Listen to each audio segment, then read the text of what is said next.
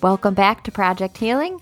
I'm Catherine Ann, psychic medium, intuitive healer, and with me today is my co-host, so she'll be with me all the time now, Jenna Korzinski, who we are going to hear her life story from today. What drew her to psychic stuff, how she studied, whatever went on in her childhood that made her who she is today within reason. This is all the stuff we're going to talk about. So, hello, Jenna. Hello. All right. I'm so excited. I'm just going to say it. I'm just excited. So, this is kind of how Jenna and I work. I have an idea, and then I 100% rely on Jenna to come up with bullet points.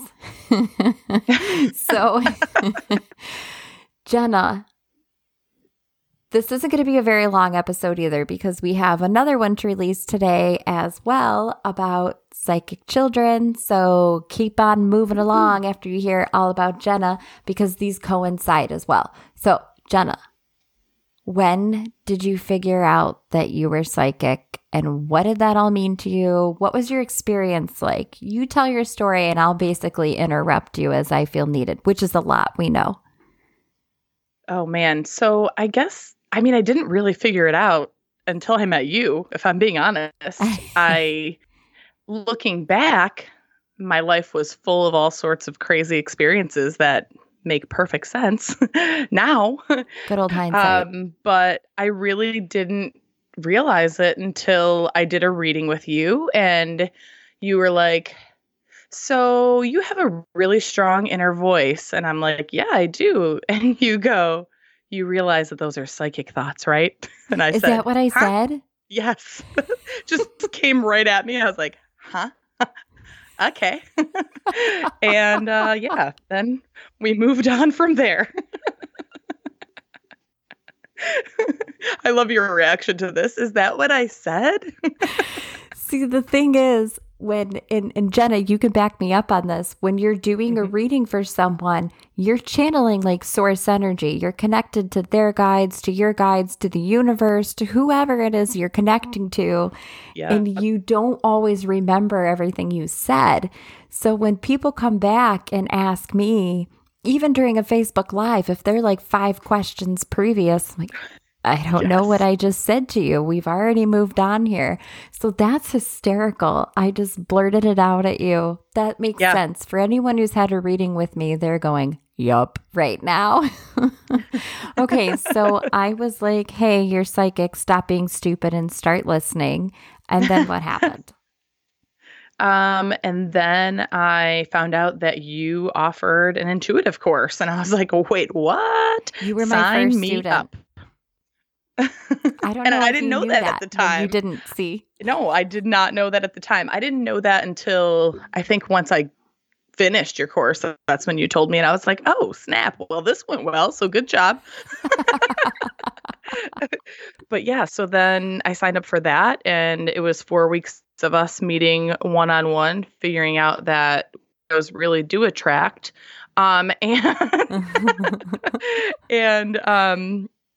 Yeah, it was pretty crazy. Catherine would give me these little assignments that I had to do. And every week I'd be like, yeah, no, I can't do that. And every week she'd be like, see, told you could. And that's pretty much how that went. I do remember that about you. You'd be like, I don't know if that's going to work out. I'm like, yeah, it's going to work. I'm telling you.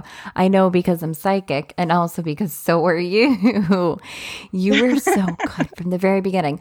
Okay, so looking back now at your childhood, at being a teenager, being in your early 20s, moving into your 40s and 50s now. I'm just kidding. Jenna's not that old. Wow. In your younger years and your teenage years and your 20s, looking back, what really stands out to you that you feel like had you known you were psychic would have been different? Or what just stands out to you? I mean, I think the biggest thing for me was my like aversion of crowds and of new faces when I was little, and I mean young. Like my earliest memories are probably from around age 3, and I was always a leg clinger. I walked into a room behind my mom's butt. Like that's how everybody met me. I was Jackie's shadow. And it was really because the energy of new people was really overwhelming for me. And if I didn't like somebody's energy, I wore it all over my face. I would get super nervous. And I didn't know that then, but now knowing what I know, I'm like, oh, that makes sense. I was fearful of other people's energy because I didn't know how it was going to affect me, and I didn't know how to control it, I guess. Yeah. So then when I think I was 7 years old, and my great uncle passed away, and that was the first time I ever remember having like interaction with a spirit. Really? And he came and he came and he sat on the edge of my bed, and he was speaking to me, and I remember not being able to speak back to him. So I had this little rainbow notebook, and I would write questions and answers to him on the little notebook. That's how I communicated with him. 7. Yeah. Mm-hmm. Oh my God. Okay. I feel like as someone who I talked about the plane that crashed in Virginia Beach, having a dream about that happening over and over. Yeah. It's pretty obvious, but you literally had the spirit of your deceased great uncle sitting on the end of your bed while you Q&A'd with him in a notebook, and you didn't think that anything was going on there. I mean, that's when I realized I was connected, but it wasn't something that I felt comfortable sharing with anybody. Yeah, I would rip the pages out of the notebook, and I would shove them behind my bed, the headboard of my bed, because I didn't want anybody to find them. And other family members passed on in the years after that. And it's kind of this, I mean, this sounds crazy to anybody that doesn't have experiences like that, but almost every single one of my mom's family members that passed came to visit me, which is pretty incredible because now my ancestral master guide is from my mom's side of the family. So now it all makes sense.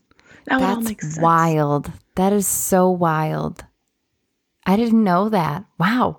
Okay. So moving forward from that profound experience, what else happened in your life that led you up to this? So I've always been really drawn to anything paranormal. Like I was the kid that was like, everybody in the neighborhood was bored, and I was like, let's go on a ghost hunt. Yes. And we would walk around the neighborhood and be like, oh my God, look in that window. There's something spooky in there. But what was different for me was I really thought like there were times that I was seeing stuff and nobody else would see it. And I'd be like, no, really, I just saw somebody leave that room. You guys didn't see that? No. 100%. Same thing. We'd play Ghost in the Graveyard and hide and seek, and there was like an old green garage, like long cement garage, not like typical household garage kind of thing, like where you could keep a bunch of cars. And excuse me. I remember seeing people in like white hooded outfits in there. Mm-hmm. And I would point it out to my brother and my sister, and they were like, you don't see anything. And they'd make fun of me. I mean, they wouldn't make fun of me, but they'd pick on me for it. I don't want it to sound like I was like bullied over it, because I wasn't. But I'm the middle child. I was bullied over everything. I'm kidding. So seeing those white hooded people later in high school, I learned that there was a huge KKK chapter in our area. Wow. Way back in like the 40s and 50s. So to know that and then put that with it, because one of the figures was always wearing red. Come on, that's the head, right? Isn't that like the head of them would wear that, I think? So I have no idea. I think it's probably a good thing you don't really know. My obsession with like social justice since all of that, blah, blah, blah, blah, blah. Let's get back to you. I saw hooded people. No one else did. I'm with you. Yeah. So did you do like witch's brew and like fake cauldrons with like leaves and twigs and stuff when you were a kid too? Oh, right? For sure. I mean, I thought that everybody did that. Come to find out, no. Everybody does not do that. But all the little woo-woo kids did. So here we are. One of my friends, I don't know how we came across it, but in middle school, somebody told us about this angel board called Psychic Circle. Now, I was always like programmed to be terrified of a Ouija board. I still am. So I was like, yeah. Oh, absolutely. I won't mess with it. But my friend had one of these boards, and it came with like this whole like white light visualization, and you said a prayer before you started. And it was like this really cool thing. And there was this whole thing that you can't buy one for yourself and somebody has to gift it for you. I don't know. I felt really drawn to it. And we did it, and we had some crazy experiences using the Psychic Circle board. But one thing that I found across all the people that I did this with over the years was that it never worked as strongly unless my hands were on it. Like to the point where people thought that I was manipulating it at a certain point, and I never did. But we had some real crazy experiences with that as well. I mean, crazy experiences. Like what? Give me one. Okay, so we had somebody pass away from the dance studio that I teach at. One of our students passed away in a tragic car accident. And I was doing Psychic Circle with another one of the instructors. And we do themes every year for the dance recital. And so we asked what the theme should be. And it spelled out MJ, and then it said "so cool," spelled out all these letters. Somebody's always writing down as you do this. So we were writing everything down. And then it spelled out "I'll be there." And like, oh man, this is crazy. This has got to be him. And so we're like, okay, of course there's a skeptic in the room. So somebody said, well, I'm not going to believe it until they give me the recital date. So we asked what the recital date would be. And our owner's daughter was with us, and so gave us the date of the recital that nobody knew. She's like, I'm calling my mom right now. She calls her mom. Mom, what's the recital date? Now, her mom had it planned already because she's got to reserve the place and all that. This is about a year in advance. And she told us the recital date, and it was the date that we had just written down on the paper. Oh, my God. Yeah, it was awesome. crazy. So a lot of validations and things like that. Another time, my one girlfriend had this old desk that had been like passed through her family and moved from state to state. And it kept saying like paper drawer. And we couldn't find a paper in the drawer. So we pulled the drawer out, and there was an old paper stuck to the back of the desk. And all of the numbers and letters that the board had given us were written on it was an old prescription that had been stuck in the desk for, I don't remember the date on it, but it was way back, like decades back. Wow. And so crazy stuff like that happening. And cool. It just always like spiked my interest. Do you still have it? The Psychic Circle board? Yeah. I do. Oh, so I do. we're playing I have not in used December. It. Yes. I haven't used it in years. So I would love to get it out and mess with it again. Oh my God. That would be so fun. Okay. So since stepping into all of this, what has shifted in your life? How has this changed things for you? Man. So as a kid, especially a teen, I suffered with real bad depression and anxiety, real bad, like took me out. Mm-hmm. And that's been something that's followed me into my adult life. And since I learned how to ground and protect myself and really figure out my energy versus other people's energy, being an empath, I no longer have those overwhelming feelings anymore. And I now know how to like put a cap on it and also realize when it's my feelings and when it's somebody else around me. Right. And that, honestly, that was like probably the biggest breakthrough that I had through all of this, was realizing that all this energy I was feeling was not just my energy. Right. And if you don't know what an empath is, go back 2 episodes, I believe, and you can hear all about what it likes to be, what it means to be a heavy feeler, a deep feeler. Ooh, you guys, the English language, it's my first, but it seems like I can't speak it. It's my only language. I don't even know what I'm saying. Okay. That's a really good thing.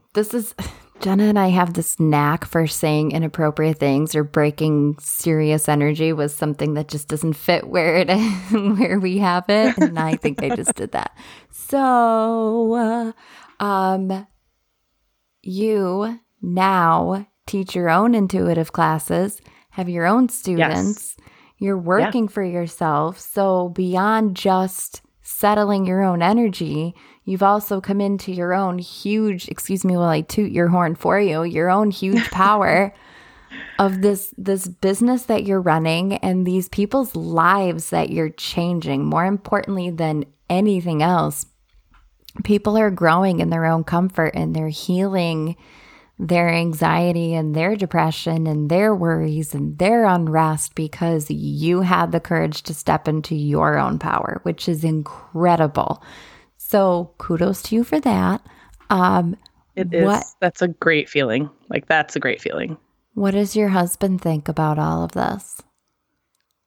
So it's funny. So when I started all of this, you sent me a little interview and you're like, what do you plan to do with your gifts? And I was like, I just want to be able to connect with my loved ones. Yeah, it went in a totally different direction than I ever expected it to. But honestly, I bring that up because my husband was a huge catalyst there. Like he really, really stood by my side and encouraged me to keep following what I was doing and keep practicing. And that all started because I read for him. And he's like, well, if you're psychic, beyond reading my mind, because we say the same thing at the same time and we'll sing the same songs at the same time and all of that fun stuff will happen. But he's like, why don't you read for me? He was going through a tough time. And I told him, okay, I'm going to pull cards for you because I didn't want him to think that I was just pulling stuff that I already knew about him. Making up what you wanted him to hear. Right. And I knew that with the cards, I don't use the books for the cards, but at least he would have something to reference based off of like what I said and then what the cards were. And I pulled 3 cards for him. We did like a past, present, and future in relation to the issue that he was having at the time. And he's going to kill me for saying this, but it brought him to tears. Aww. And he was blown away, not only by how spot on it was for him, but also the fact that like he felt like I knew the next steps for him and it was what he had been thinking, but what he hadn't acted on. And we had never talked about it. So it was pretty crazy. That is magical. Does he listen to this podcast? I'm going to go with no on that one. So maybe I'm going to be safe. You won't get in trouble. I'm like, he's not going to listen. I'm like, my husband won't. The last episode of this, I gave that man so many kudos and I was laying in bed while I was editing it. And he was like in and out of sleep. I'm like, go to sleep. I know you're not going to hear this on playback, so shut up and go to sleep. I don't want you to hear me saying all these nice things. Go to sleep. Okay. So he's down. Do your kids know what you do? Yeah. So at first we weren't really sure about, how to approach it with them. And I'm just such a, like everything that comes to my mind comes out. So there was no way I was going to be able to hide these things from my children. And so, now I tell my son, like, I'm going to do readings. Mommy's a psychic. And it's funny because Cam is going to be 7 this summer. And he's like, Mom, you're not a psychic. If you're a psychic, then tell me what I'm thinking right now. So we actually play some intuitive games back and forth because he is sensitive as well. So I'll have him write stuff down like on paper and then I'll guess what he wrote and we'll do stuff like that. And so we've had some fun with that. But now his favorite thing to say is, I'm a psychic like Mommy. So now he's on board. That's so sweet. He was little. So she's like, whatever. Yeah. That's how she's 3. Yeah, she'll be 3 next month. Okay, cool. Because I know she and my son Jameson are right around the same age. Wesley is 4.5, and I know we'll talk about this in coming episodes, but he is definitely sensitive as well. But he's still he's scared of it. He's 4.5. He doesn't really know what's happening, and it has a lot to do with why I've stepped in and reached into my intuition and connecting with people who have passed or whatever. And I tell him, you're such a better mother than I am. I will say, I'm going to talk to dead people now. I'll see you later, Wesley, if he's being naughty. That's fantastic. But I love it. The things we say to our children sometimes. And if you're judging, then you really think about the craziest thing you've ever said to your child just to catch a quiet second, and you will not be judging for much longer. Because I know you're not at all. I'm talking to the audience. People have said way worse things to their kids. Way worse things. Oh my God. Is there anything else you want to share about coming into your gifts or your personal life that you feel like would benefit? I mean, I think for me in the beginning, I mean, Catherine knows this about me, but I think it's important to share that for people that are looking to explore their own gifts, like, don't discredit yourself. Try it all, like when you're learning, and find a mentor, really find a mentor, because, you know, I know at one point my husband said, "Oh, you could have figured this out on your own." That's the type of person that I am. Like, I'm a researcher and I'm a learner. Like, that's who I am. But working with you was really what helped build my confidence, because I had you there to validate things for me, and we could have open discussions. And then through meeting you, I found a whole new tribe of people that were on the same wavelength. And, you know, certain things that I discovered about myself, I wouldn't have known if I didn't work with a mentor. The community. So, thank you for that. Thank you for coming along. Look at us now. Right? Never thought I'd be sitting in this seat, like, to be totally honest. I know, right? It's crazy. I want to paint this picture for you guys, though. Jenna's got her 7-year-old's headphones on, and we are, we're rocking the mom life real hard while we are doing everything that sets our little hearts on fire. So if there's anything you're holding back on right now, go for it. We are the epitome of what happens when you just say, screw it, and go for it. Trust your gut and jump. All right. Well, then if that is all, thank you for listening. That's all, folks. Thank you for listening. And this was our bonus episode this week. So hop right on over to the next one. And we'll see you next week. Thanks for listening to Project Healing.